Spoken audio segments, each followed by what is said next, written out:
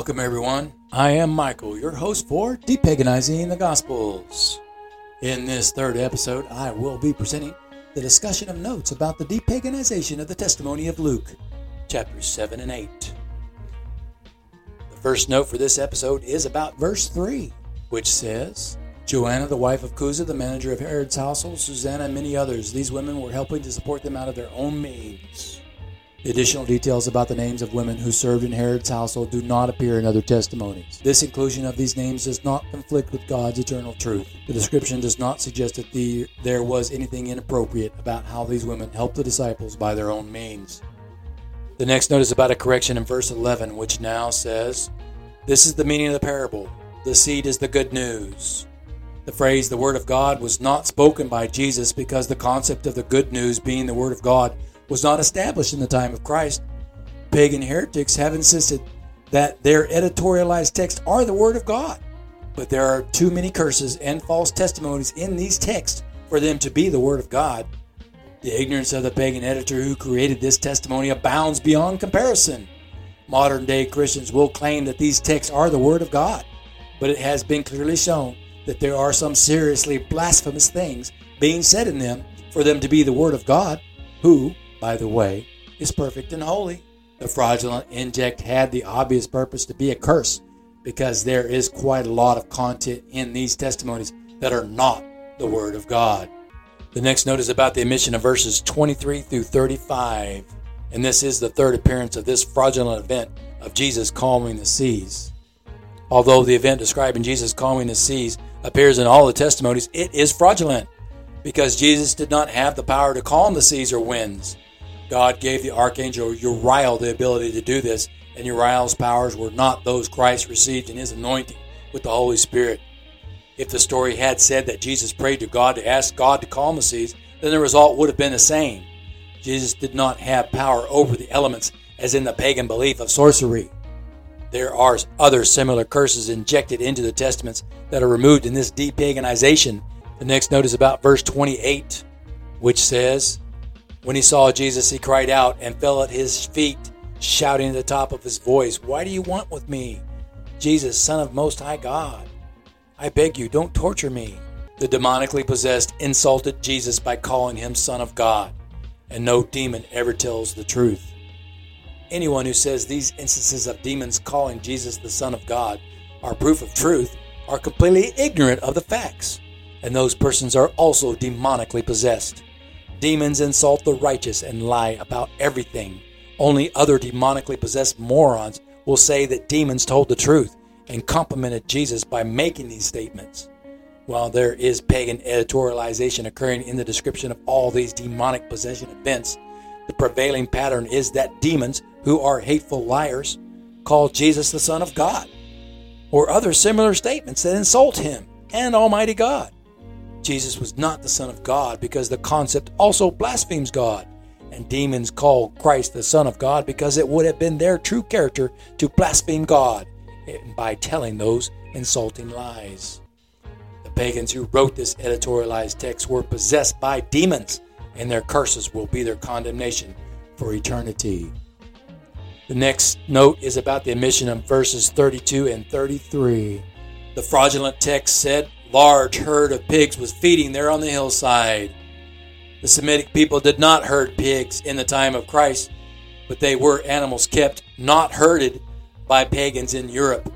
The gift of casting out demons by the power of the Holy Spirit does not include sending the demons into any other person, object, or creature, because they go to a place Jesus described as arid places, where it is extremely hot. The passage was an example of a pagan belief in sorcery that has cursed all three of the synoptic testimonies. It has been removed.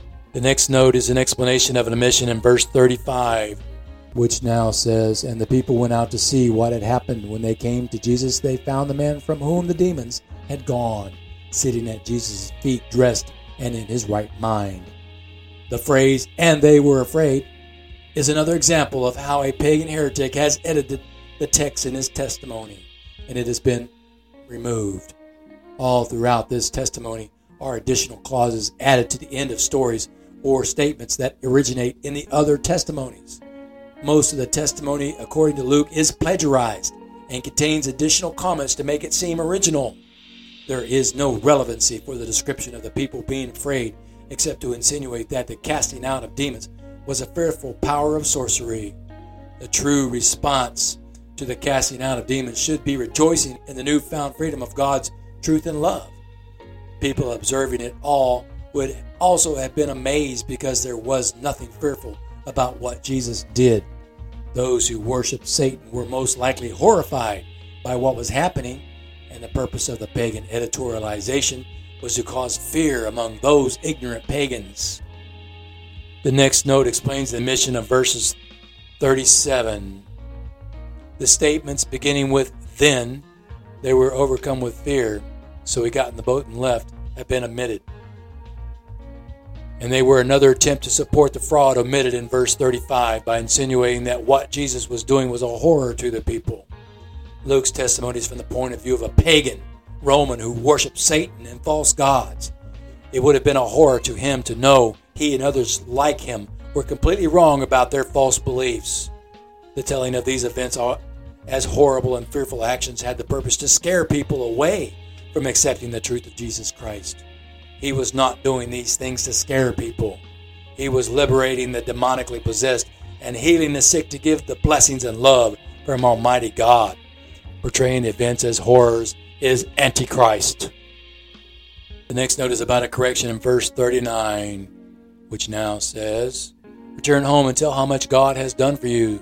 So the man went away and told all over town how much Jesus had done for him in the name of God. It has been corrected to remove the pagan editorialization that attempted to equate Jesus with God. Jesus told the man to tell what God had done for him. So the de-paganized version is that the man went out and told others what Jesus had done for him in the name of God. Jesus was not God, nor Son of God. The next note is about verse 43, which says, "As Jesus was on his way, a woman was there who had been subject to bleeding for 12 years, but no one could heal her." The phrase, "the crowds almost crushed him," has been omitted because it was another example of pagan editorialization having the intent to fraudulently give the testimony of a sense of horror.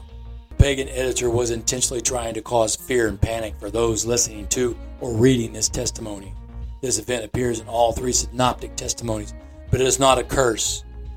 There is no known cure for hemophilia, so this healing event is truly a miracle.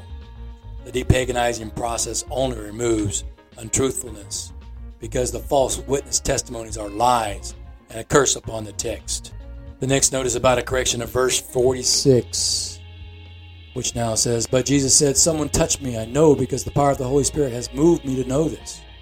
The correction removed a fraudulent statement about power leaving Jesus because someone touched him. While it is possible that the Holy Spirit would have made it known to Christ that someone had touched him and was healed, power would not have gone out from him. Such concepts as power leaving or being diminished by its use comes from the pagan ideologies of sorcery and magic. Jesus was not a sorcerer or a magician. The power of the Holy Spirit is never diminished or lessened from those anointed.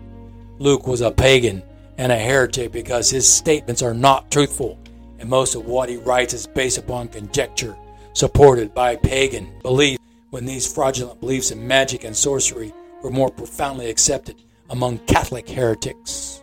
The next note is about verse 48, which says, "Then he said to her, 'Daughter, your faith has healed you. Go in peace.'" This verse is a critically important statement. This verse is a critically important statement that differentiates Christ's words from pagan editorialization. Jesus clearly informs others that the woman's faith has healed her, and his humility is expressed by saying this instead of, "I have healed her," which would have been fraudulent for Jesus to have exalted himself.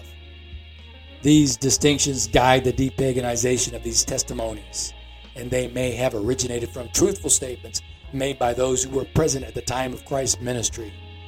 The contrast appearing with truthful evidence and fraud is proof that there has been paganization of the testimonies because the ignorant editors mix truth and lies together without understanding how the Holy Spirit enables the knowledge of truth for truth believers.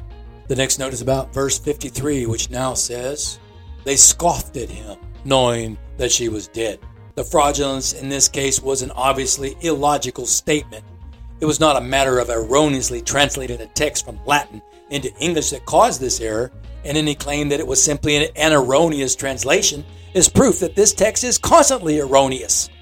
Those who want to claim that the New Testament is inerrantly the Word of God will surely see how they are following a false prophecy. Mourners would not have laughed because mourners do not laugh. They would have scoffed at Jesus because they were in a state of mourning. The emotions evolved for laughing are not associated with mourning. People who mourn are sad and upset. They do not laugh. This is most likely another example of pagan ignorance in the erroneous translation of text that has been ignored by scholars. It was a curse of falsehood and relevantly disproves the theology of biblical inerrancy. The New Testament is fraught with many errors. These errors of mistranslation have been denied as being errors by the satanic cult that is known today as the Roman Catholic Church and others who proclaim biblical inerrancy. The last note for this episode is about an omission in verse 56, which reads, "Her parents were astonished." The phrase, "but he ordered them not to tell anyone what had happened," is another example of a fraudulent statement added to the end of the testimony. This is the pattern of fraud being exposed in this de-paganization. Jesus would not have prohibited the girl's family from telling anyone about what had happened. He would have encouraged them to rejoice. Anyone who heals someone by the power of the Holy Spirit should tell the person to thank God and rejoice. Well, that concludes this episode. There is plenty more de-paganizing to do in Luke's testimony. Be sure to subscribe for notifications. Thank you for listening. I am Michael.